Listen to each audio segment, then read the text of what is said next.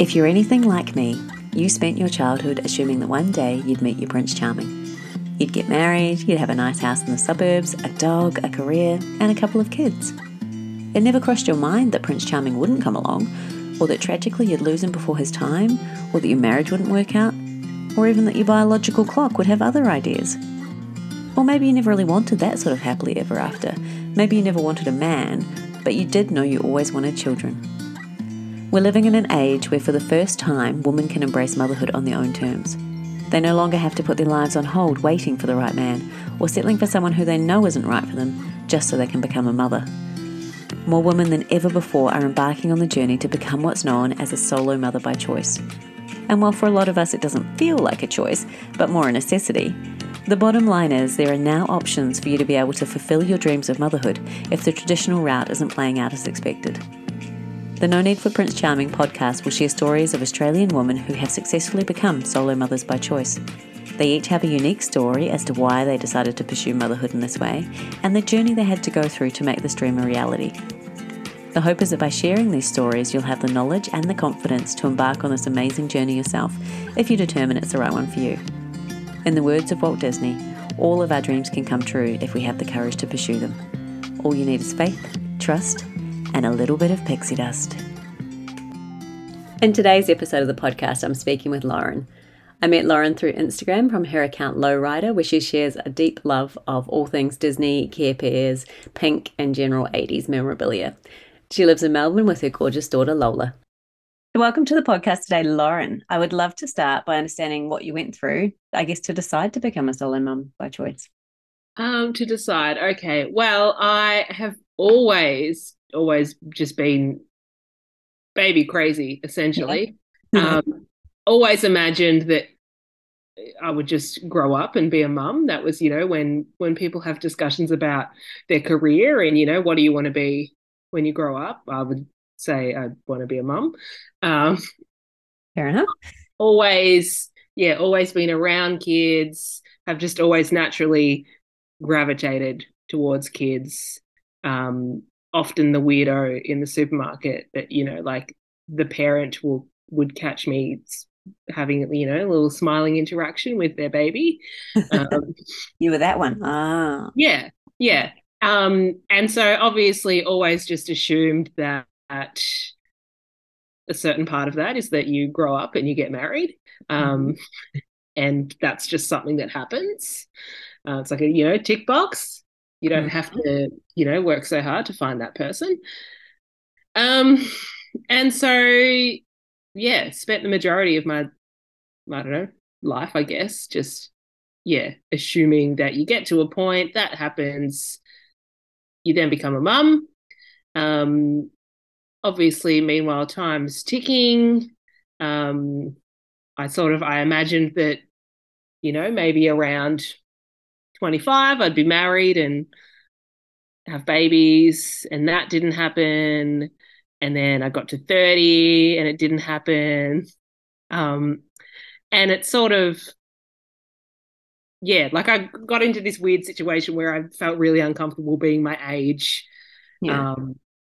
Because I feel like, if someone says to you, oh, how old are you? And, you're like, oh, I'm 34. Oh, right, you're not married? You don't have kids? Like it's this weird societal expectation. And I sort of, knew other people that had gone through this route relatively recently. And I sort of just like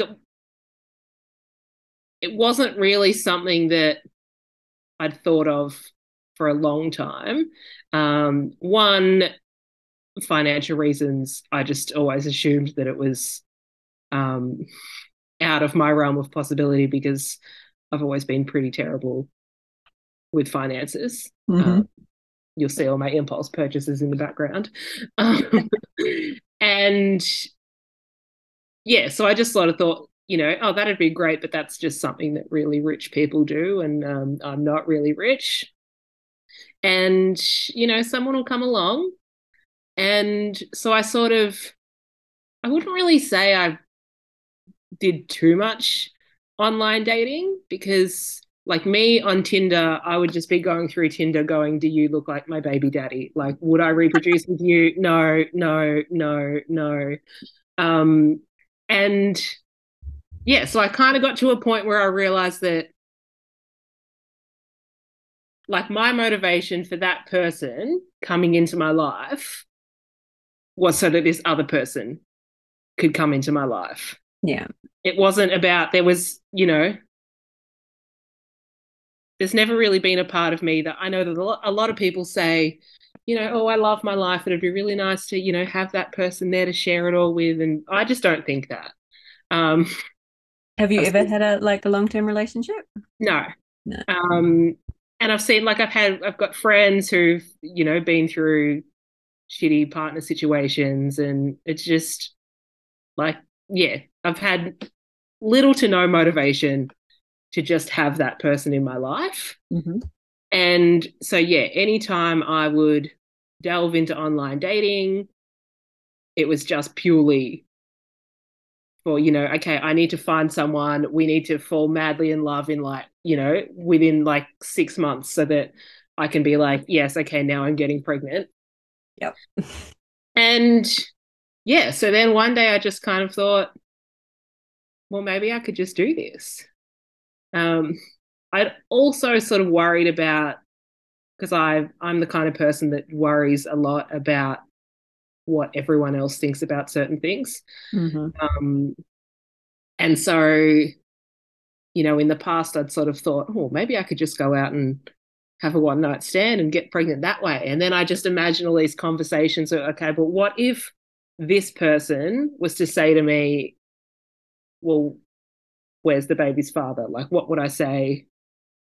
What would I say to that person? And, sort of just worried too much about that whole side of things.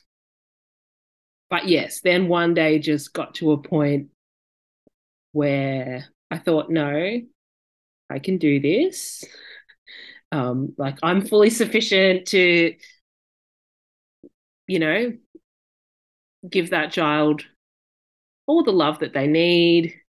I'd sort of like vaguely looked into, I think my first step was probably joining some sort of group Yeah. on Facebook to get a vague understanding of what the costs would be. Because I think I was conscious that if I was to contact a clinic and get, point blank numbers, I would immediately go, oh my God, this is way too much. I can't Okay. do this. Yeah.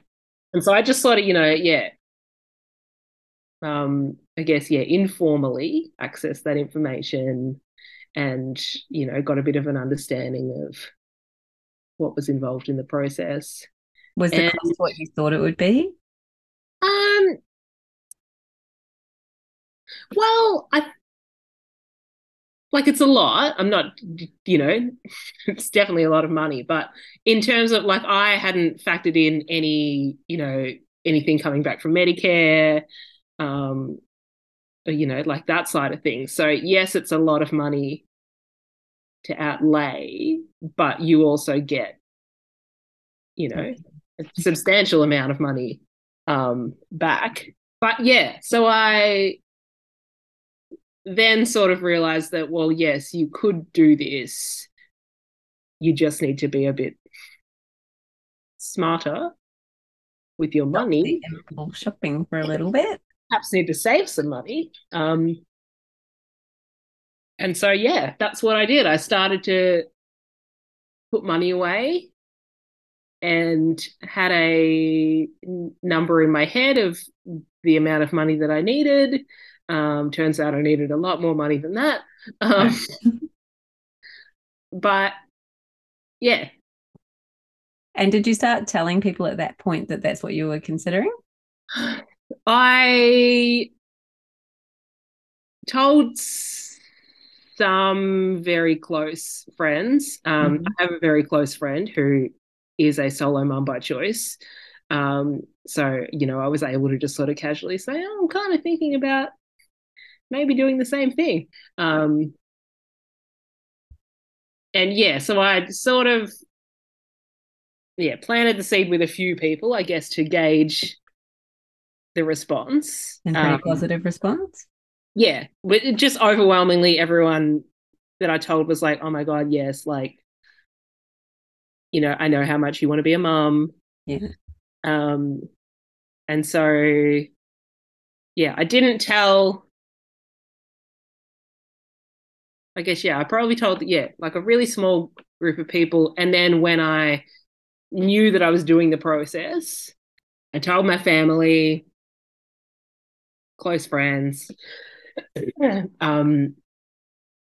I think, yeah, just really just for exposure. Like, so it was kind of like, I'm going to be doing this thing. So, you can all have your time to sit on it and think about what that means. Were you overly worried about nothing in the end? Absolutely. Yeah. I think the only, I had a conversation like where I told my mum, this is what I'm going to do. And being a mum, immediate response is concern. And so she wasn't concerned about me not being able to do it. Mm-hmm. She was concerned. She was First she said, well, no, that person, you need a husband. You need a husband to have a baby. No, no, I don't. And then she Well, said, how about you go find me one because I'm not having much luck. Yeah. and then she said, well, how are you going to afford it? Mm. And how much is it going to cost? And I said, to be honest, I don't know exactly how much it's going to cost, but I'm just going to make it work. Like, I don't care what I have to do in order to finance this situation. It's happening. You're not stopping me from doing it. And Your mind was made up at that yeah, point. Yeah. yeah. And yeah, so she kind of, I think at this point, like this was all 2020. So early 2020, lockdown. Um, so I kind of told her, wasn't seeing her regularly because we were too far apart, not in the same radius.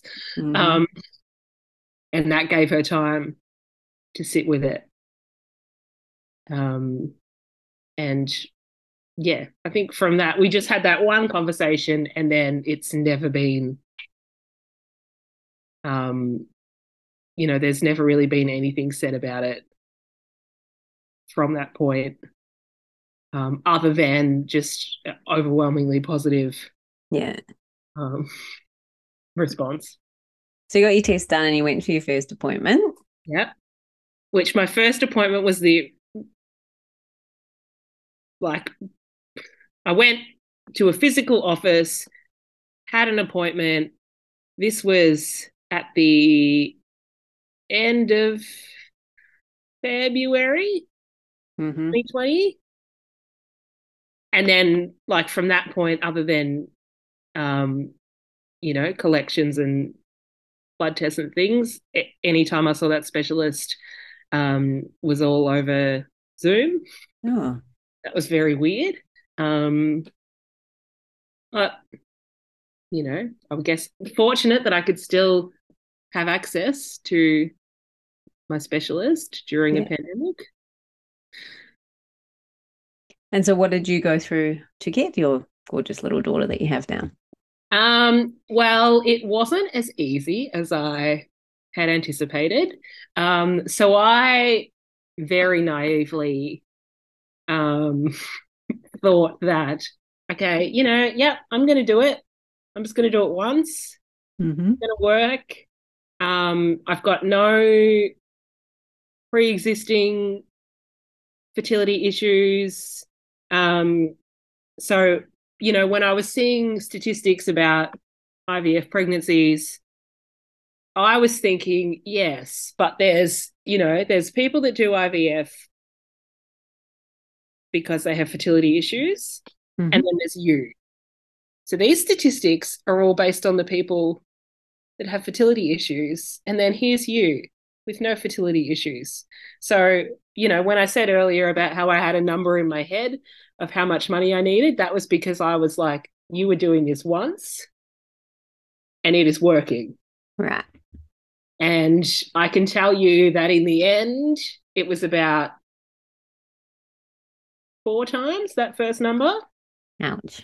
Um, yes. And so I, started in 2020, had my first collection mid 2020. I can't even remember. Like I feel like I've done so many cycles, and granted, not as many cycles as many people do. But I'm terrible with retaining the information in terms of numbers. But I think maybe the first cycle I had 3 embryos. Mm-hmm. And yeah, so, had a transfer. Okay, great. It's been done at this point in time. You're going to have a baby. You mapped This it many out. months later, you're going to have a baby around this time. Um, and then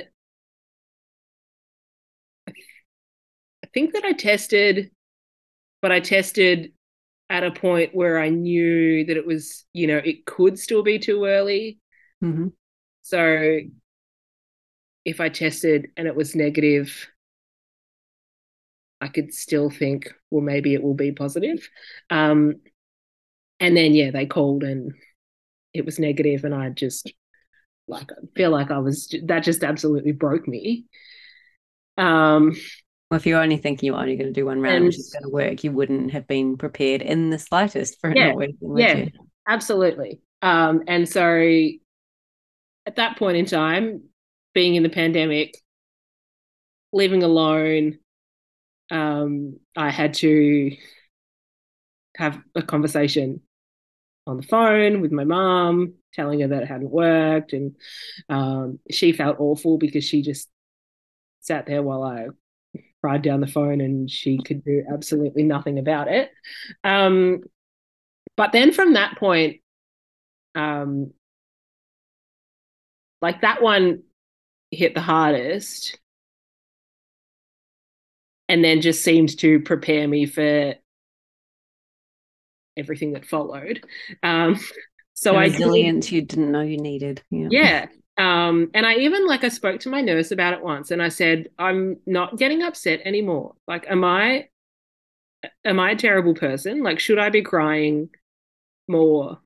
Like, I cried the first time and I said, and I haven't really cried since. And she said, no, that's actually a very normal experience. And she said a lot of women going through the process just mentally prepare for the worst to protect themselves. And you just kind of go a bit numb after a while, don't you, on Yeah. the negatives? And you just like, when Yeah, you do kind get of, the yeah, you positive, you're like, become huh? What? very desensitized. Mm. So yeah, that collection, I think, I think I had 3 embryos transferred. None of them were successful. I did another collection. I think maybe I had 2 embryos. I had one transferred after 5 days. And then before transferring that last embryo, I had an appointment with my specialist. And I sort of said to him at that point that, if I was to do that transfer and was to be successful, am I sort of shooting myself in the foot if I wanted to have future Oh, like babies? siblings. If I was to go back, obviously you're pregnant for around 9 months, then planning to breastfeed. So if I was to go back, it's going to, would be potentially 2 years later. And am I, obviously in a worse off position then? So we had that discussion. We both agreed at that point that we would leave that one frozen for then, Mm-hmm. and then plan another cycle. Um, which we did. And from memory, we had no viable day 5 embryos. And so at this point, like I felt like I'd had every test under the sun. And with every test that I got referred to, I just clung to, okay, oh, sorry. I'm going to have this test. I'm going to go back. He's going to say, oh, wonderful news. We've tested for this and we found out, Why it didn't work. yeah, we found out this is the problem and we know that this is what we need to do to fix it. And, I'd go for my appointment and he'd say, wonderful news. Everything's fine. And I'm like, well, everything's not fine. Not working. And there's no reason why it's not working. It's just not working. And so, yeah, my last appointment that I had with him was quite upsetting at the time. And I sat there through the appointment just thinking, I just want this appointment to be over so I can go and cry in my car. Because he, I went into the appointment gung-ho thinking, okay, yep, we're going to talk about what's next, what we can improve, how we're going to make this work. Because, yes, obviously I'd done 3 cycles that hadn't worked, but in the scheme of IVF, like 3 cycles is not, like, it's not a whole lot. People do much, much more. And so, yeah, I sort of went into it thinking, okay, he's going to have ideas, different things that we can do. And he just pretty much said, obviously there's an issue, potentially an issue with egg quality. There's not really anything we can do about it. It is what it is. He said, my advice would be, considering adoption, not really easy for you to do in this country. So I'd probably be considering donor eggs or embryos. And then just finishes the conversation and says, so how do you feel about that? Wow. Okay. And I sort of said, okay, I feel like maybe it's a bit premature. Yeah, obviously it hasn't worked yet, but also at this point it had only been maybe not even a full 12-month window. And you had got some embryos in that time as well. Yeah. I was getting good quality embryos. It was just nothing was happening when they were transferred. Did you have the same donor for the 3 cycles? Yes. Yeah. Yes. And yeah, so I had this appointment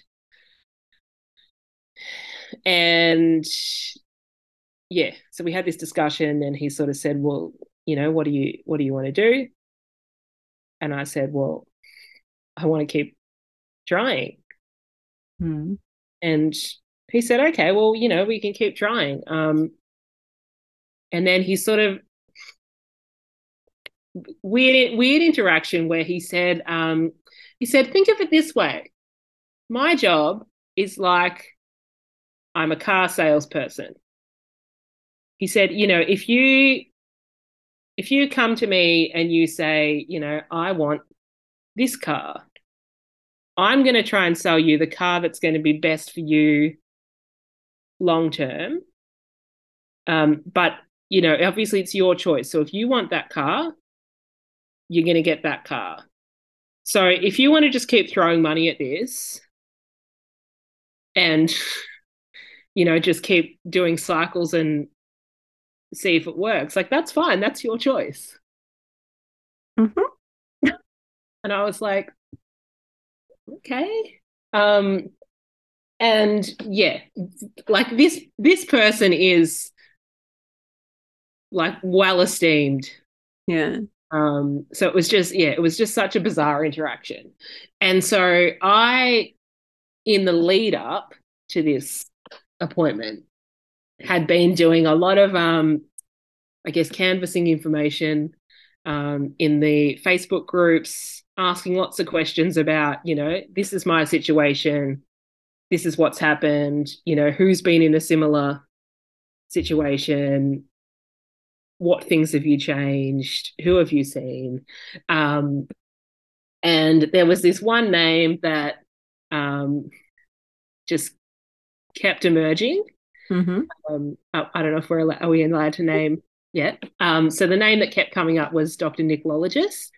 Yeah, at that point had decided, okay, I'm going to do one more cycle with my current specialist. And I think that decision was like for no reason other than I imagined that there was going to be like an awkward interaction where like I was going to have to break up with my specialist. Were they at the same clinic or different Yeah, places? same clinic. Yeah, so it's like I'm leaving this room because I want to go to that room. Yeah. Yeah. So I imagined I was going to have this really awkward interaction. And I thought, well, if we do another cycle and that doesn't work, like, I can be like, well, it's not you, it's the situation. And so You really do care too much what people think, don't you? absolutely. So yes, my plan was, okay, we'll do one more with this person. If that doesn't work, then I'm going to go to Nick. And then at the same time, I had decided that I would start doing acupuncture because that was one thing that I hadn't done across the other cycles. And, when things aren't working, it's just, you're just looking for things to cling to, really. Anything that might make a slight difference. Pineapple, McDonald's fries. Yep. All of it. Yes. And yeah, so I decided to start doing acupuncture, just, looked up, found someone online, first appointment. So she asks for, my full history, everything that's happened up until this point in terms of IVF. And so she says to me, who's your current specialist? And so I told her, and she went, okay. She goes, oh yeah, just, I sort of know, I know of someone. She goes, okay, so what, where are things at with what's happening next with IVF? And so I had told her the last appointment and the conversation that we'd had, and she just couldn't believe the conversation that we had. And even she was like, oh, that sounds a bit premature to move on to donor embryos that quickly. And so I said to her, oh, this is my plan, I'm going to do one more cycle with him. If that doesn't work, got another specialist in mind, blah blah blah. And she says, no. She said, don't waste your time. If he's not changing anything, she said, you're just relying on the odds to be in your favor. She said, because she currently an acupuncturist, in the past had worked as a midwife. And so she said, I know someone who I used to work with when I was a midwife. He used to be an obstetrician / fertility specialist, and is now just a fertility specialist because he doesn't have time to deliver babies because he's in such high demand. And she said, if anyone can do it, it's going to be him. Yep, great. Okay, what's his name? She says, Dr. Nichologist. And so I said, well, I said, he was the person anyway. That's who I was going to change to. She said, yeah, you're not doing another cycle. She said, as soon as you leave here, she said, go out into your car, call. She said, because you will wait months to see him, which was very right. I know that now he's in even higher demand. So I think when I booked, I had to wait 3 or 4 months, and now you're already at that clinic. Yeah, and now it's, I think, minimum 6-month wait time. And so yes, I called immediately from the car. It was a very easy process, being Monash to Monash, and I have never had another conversation with the previous specialist. So I imagine this nightmare scenario that just didn't even exist. And yeah, so I made the appointment. in the meantime, he was doing acupuncture. My acupuncturist, she sort of knew, she was like, okay, well, he's going to tell you that you should be taking, here's a list of supplements. And she said, okay, well, we've got 3 to 4 months before you see him. So let's, do the acupuncture. Let's start taking all of these things now, because they're going to take, it takes, I think she said it takes 3 months for everything to, in terms of your cycle, it takes, minimum 3 months for all of those supplements to have made any impact. And that was mainly focused on equality? And so, yes, yeah. So, yeah, a number of different things. And she also, was doing the acupuncture, and just making sure that my lining was schmick. And so, then I had my first appointment with Nick. He was very pleased that I was already taking all of the things that he was going to tell you to do anyway. would have wanted me to be taking. I went to my appointment with a list of questions just based on things that, other people had said in Facebook groups. And I was sort of used to the relationship with the previous specialist was, me going to him with questions of what about this, and him saying, oh, no, that's not really, you don't need to do that. You don't need to test your embryos. You're only young. Because he just kept telling, oh, you're so young in IVF years, because I was at that point 34. You don't need to test anything. You will be, the majority of your embryos will be genetically normal. Like it's not worth the money. And so I'd ask about, oh, what about natural killer cells? Oh no, like I just felt like anytime I went with a question, it was didn't listen. Essentially shut down. And so I, went to my first appointment with Nick. Okay, I'm going to be really prepared. I'd written a list of, ask him about this, ask him about this, ask him about this. And I did not have to ask him about anything, because all of the things that were on my list, he just brought up. And so, the next time I saw him, we had all of my results. We knew where things were at. We were essentially ready to go to the next step. I asked him about testing embryos. I said I've had this discussion in the past. I was told because of my age it's not really worth it. And he said, you've had 5 transfers, none of them have worked. He said, it's your choice, but I wouldn't want to put anything that isn't tested in. I said, yeah, happy with that. And so we did stims. Another thing that was, one of the things that varied from my previous cycles was that every other cycle, when I went in for the scan, just, check the follicles, they'd sort of say, oh, yep, it looks really good. The specialist will probably want you to maybe do another day of the stims. And then I'd get the call from the nurse that afternoon. Yeah, good. No more stims. This is when you do your trigger, blah, blah, blah. And that was one thing that I sort of, along the way was thinking, well, if I went further there, would that make a difference? Because like I was good at getting eggs, but not good at getting mature eggs. And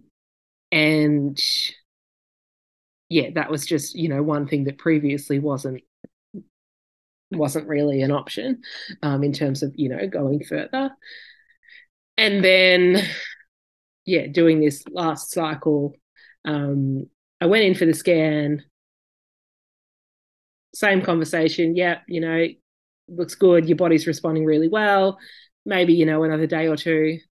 And when the nurse called that afternoon, yeah, we've spoken to Nick. He's looked at your results. He wants you to do, I did 2 more days of the stims, which, although that was what I wanted, it was also terrifying because I just kept thinking, oh my God, what if you ovulate? What if you get in there and they're like, there's nothing left? It's gone. And so we did the collection. I had 15 eggs collected, which I had another cycle where I had 15 collected, and I went from 15 to 5 to 3. Mm-hmm. And I think this cycle I went from 15 to 12 mature to 10 fertilized to 4 day 5 embryos. Wow. 2 of them suitable for testing. Both came back normal. One was transferred.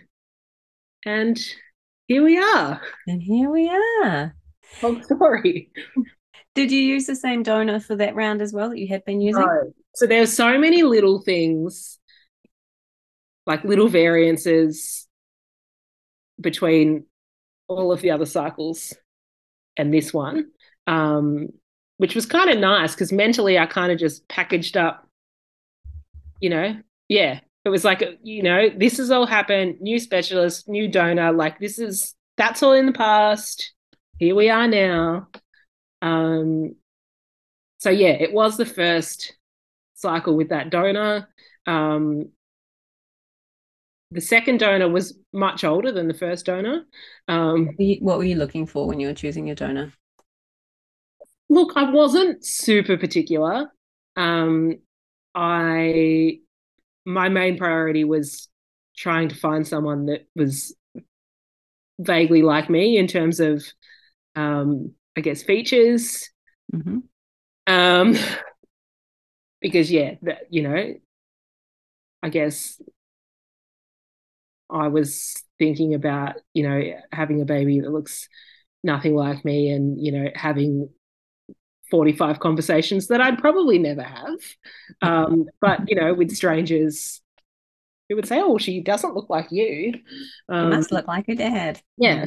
What does he look like? Well, I don't actually know. And yeah, I didn't. And one thing, picking a donor at the beginning of 2020 and picking a donor like mid 2021 when there'd been an increase in the amount of women doing it alone, which is amazing. But also being in Melbourne in many, many lockdowns, there was also a significant decrease in the amount of donors available because they just weren't able to go and do the donations, I think. Well, they were stuck in the houses. And so, yeah. So, like early stages, the process, I think it's changed now. I think now you get access to a database maybe, but at that point in time, it was essentially an Excel spreadsheet.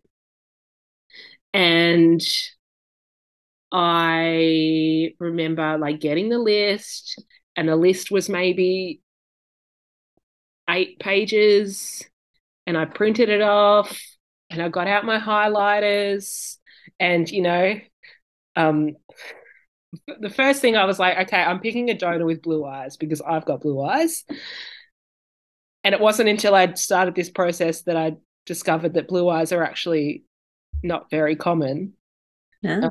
And so there were no donors on the list with blue eyes. Right. Okay, well, that's out. And so, yeah, I just sort of went through the list casually, crossed people off, highlighted things that I liked about different people. Just like your Tinder dating. Yep. Yeah, essentially. And like this process went over, I think I got the list on a Friday. So I had like the full weekend, maybe went back to them on the Monday, asked for extended profiles, got extended profiles. Yep, here's my top three. Got matched with my first preference. Let's say 4-day process, all very calm. Yeah. Had that donor, was able to be matched with that donor for the first 3 cycles. Was then not able to be matched with that donor for the last cycle because he had gone on to max his availability. Mm-hmm. Because at that point it had been, I think it had been 3, yeah, like 4 months. And because I didn't have any embryos frozen, I wasn't able to remain linked to Oh, him, one of his, yeah. which I wasn't really all that upset about because it was, one thing that I was prepared to change. Just, yeah, based on my history, I wanted to change as much as I could. Yeah. About everything that had happened. And so, yeah, preparing for my fourth collection was around mid 2021. And so, yep, okay, we've got to get the donor list. Send my casual email to the donor team. Hi, can I please get the list? Oh, yep, no worries.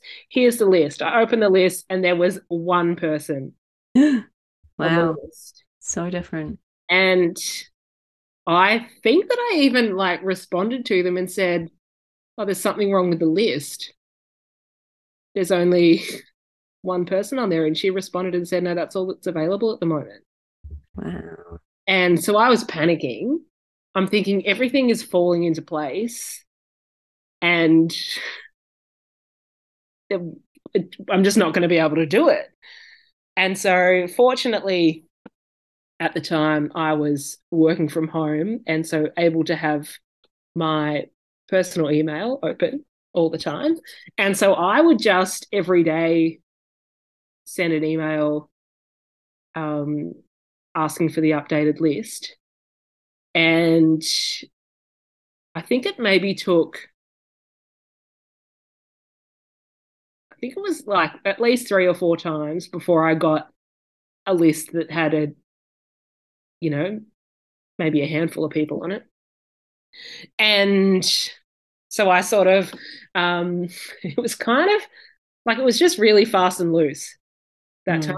And I got the list up, looked, I'm like, okay, yep, no, yes, okay, yep. And responded this was all within 5 minutes. Wow. Yep, hi, can I please have extended profiles for, this person, this person, this person? And she responded immediately, this person's no longer available. This person's no longer available. Here's the profile for this person. And so I sort of, I think maybe I had 2 options. And one was, I don't think I liked one of them. And then I had this other one that, I thought, okay, this, I like him. He's not cream of the crop, but I liked that. I know that in terms of information that people get from donors, there's big variances between different clinics, and even within the clinic, I think that perhaps there's just there's a base level that's required, and then if they want, they can give more.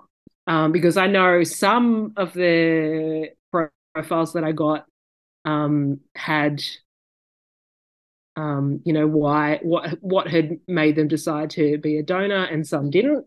I know when I did it, they said they actually get them to complete the form before they've even finished the counselling and stuff, and then they just use that. They don't get a chance to go back to it. So they might not realise that they had to fill it all in. Yeah. Yeah.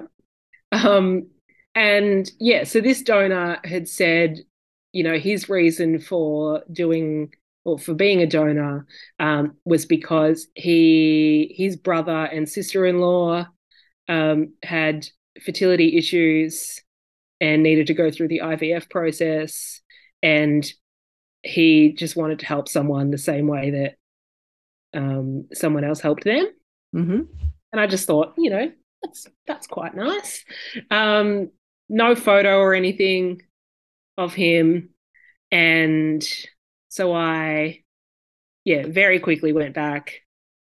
Um, said that I was interested in that person. Um, and I think at that point they'd updated the list again. So she responded and said, there's a few more people on there now. Do you want to have a look at the list again? And I still picked this donor. And so I got matched with him, and It worked. yeah, yeah. But yeah, yeah, just like a little flurry of chaos, um, just at that point in time. But yeah, it all worked out. So if you look back now, and you could go back to that naive little, little girl who started this process thinking it would just work in one round, is there anything you think you'd do differently, or that you'd tell her? Um, I don't think so. Like I would just, obviously I would say it's all going to work out. Um, and it's a really, like, I find it's a very surreal situation to think now. Um, like, I've got Lola, and she's absolutely the best. And like, she just wouldn't exist Mm. because, it's not just a case of it didn't work up until this point. Like, it would be a completely different person, because if it had have worked in any of those first three cycles, it would have been a completely different baby because it was a completely different donor. Mm. And so it's just, yeah, like, I think about it now, and I think if those cycles worked, she wouldn't be here. She wouldn't be here as she is. And like, she's just the most lovable little human. And she's just happy and smiley. And like, we very rarely go anywhere without multiple people stopping us and just like they talk to her and she smiles at them, and yeah, she's just a little blissful baby Perfect. who doesn't sleep much during the day, but Can't have it all. balance. And so you have another embryo in the freezer. Are you still thinking that you'll be looking for a sibling for Lola? I don't know.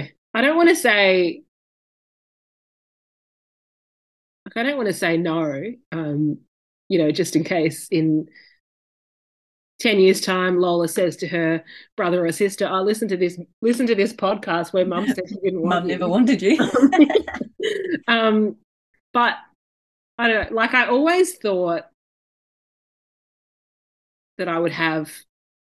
I think I always said that I would have four kids, and that just came from the fact that I was a part of a family with four kids. So Mm-hmm.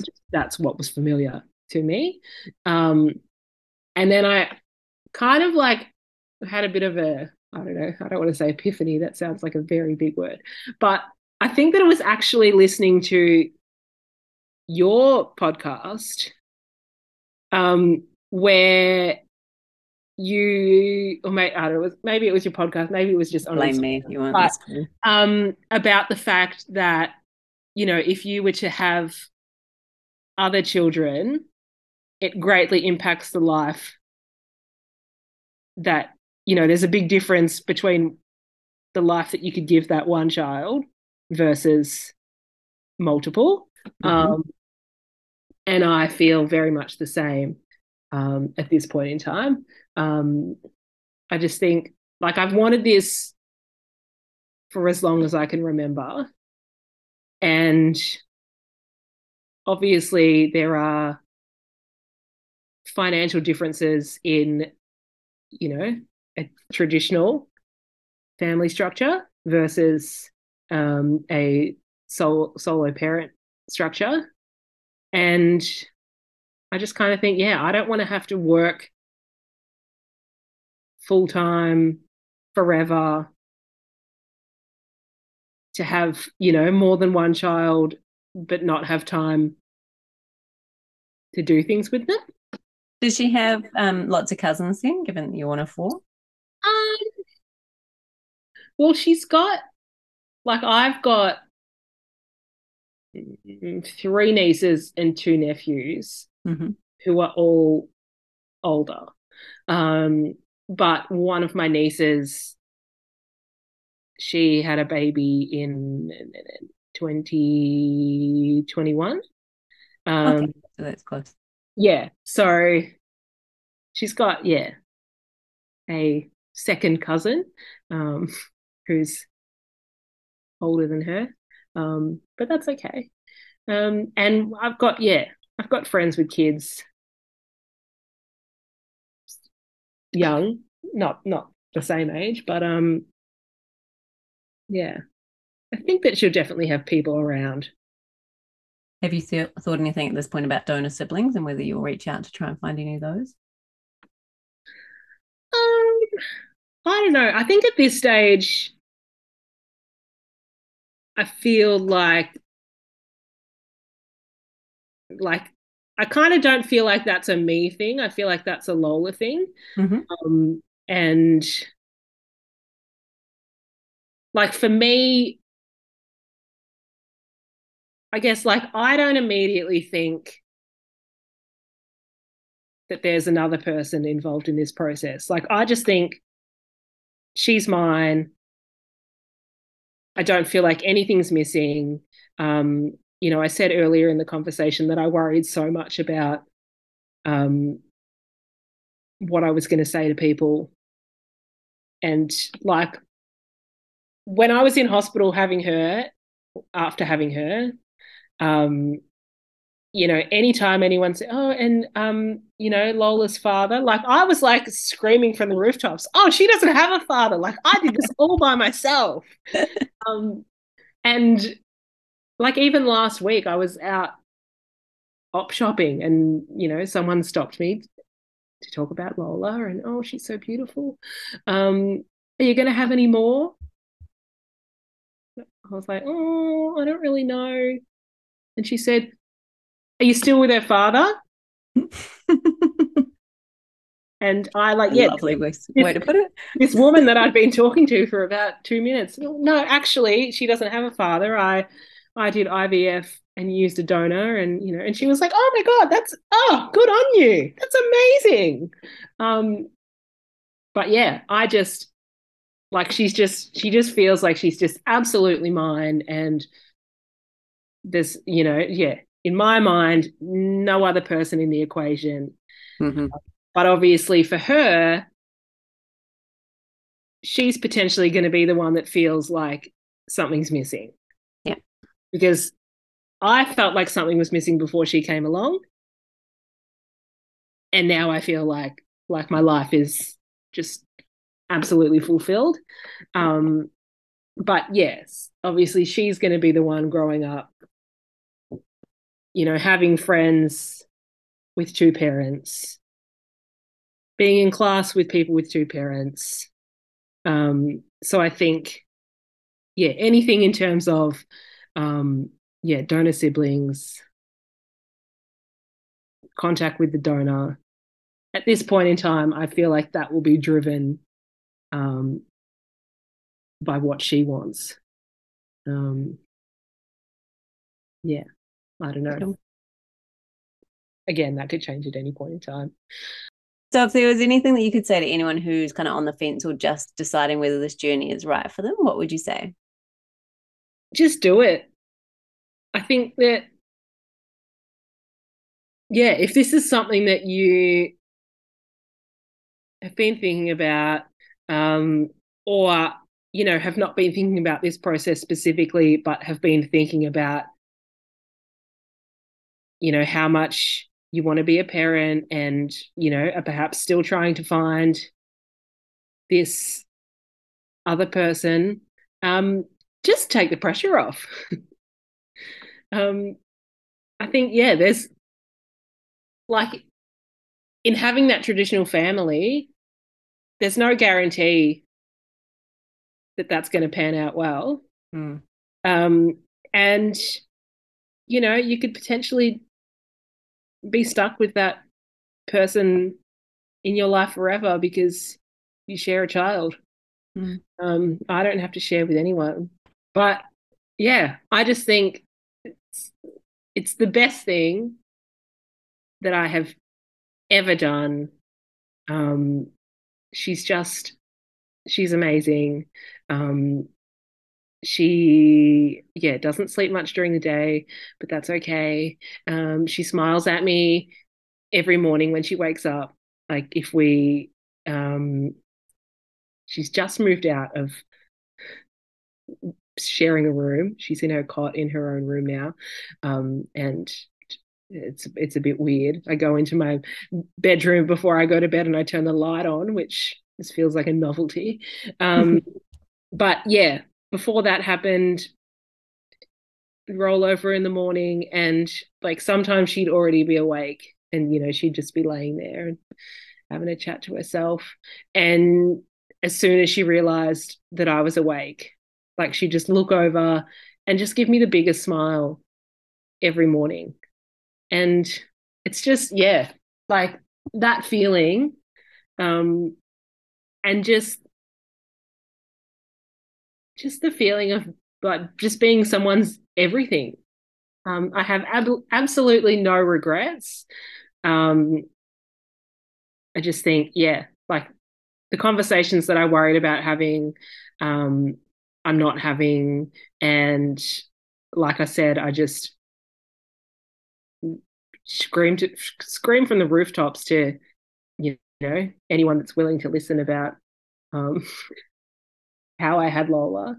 The only regret that I have is not doing it earlier. Although in saying that, like I did it pretty quickly from the point where I realized it was a possibility. Yeah. But yes, I could have realized that it was a possibility earlier than I did. But then you might not have had the same donor and you wouldn't have your Lola. Exactly. Yes. It's all worked out. And just do it. Just do it. Yeah. Well, thank you so much for sharing your story tonight, Lauren. I'm so glad you've got your gorgeous little Lola, and I can't wait to see her in more very pink and very Disney outfits. So, all pink, all day, all the time.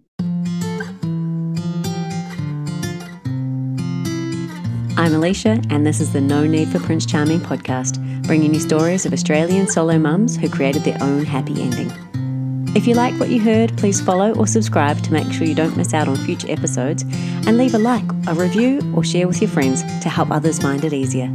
Bye for now.